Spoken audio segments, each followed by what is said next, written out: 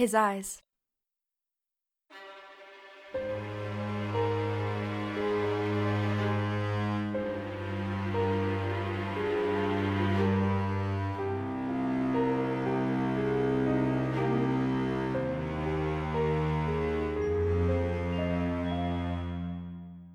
His eyes have always contained worlds. Dusty gray from the mausoleums of the underworld where his grandmother, more like mother, closed her eyes forever.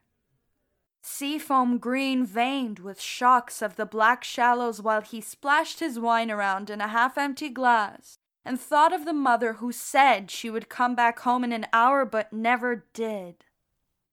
A bright, furious crimson dripping so bright he did not have to say a word to the man who tried to claim him with each tax season. Sign of the one and only. An overgrown boy who hides behind a veil of reflected thrashing streams of reality inside the body of a man.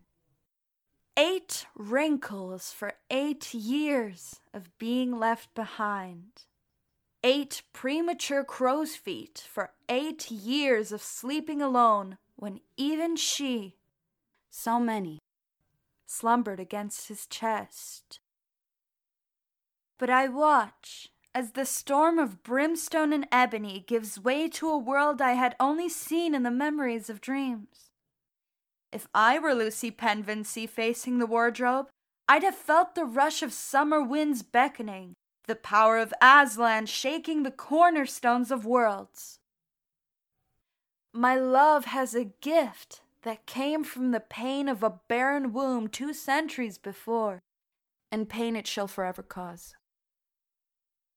I love you, I whisper, pushing the shackled door of his heart evermore. An explosion of deep violet rolls in a glare of lavender fields. The lighter the color, the more unsure he is. I love you. I have from before you knew they'd leave. Neighbors with their basketballs and grocery bags do not exist in this reality.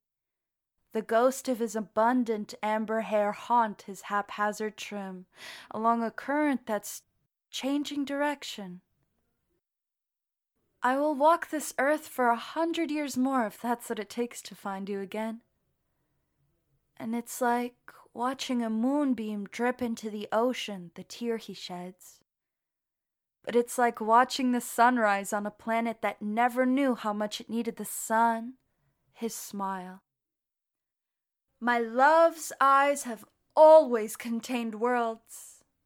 I remember reaching this conclusion underneath a lilac sky as I watched the priests bless the fire that turned him into ashes on the wind.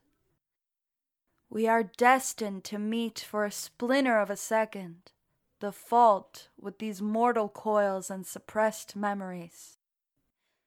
It's a cruel love game to lose him each time I find him.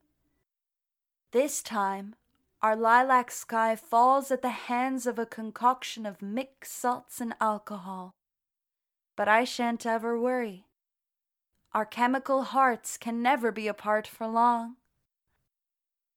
I tell him I love him again as he fades away into the stars. This has been another episode of the Love and Stories podcast. Thank you for listening, and remember to follow wherever you're listening.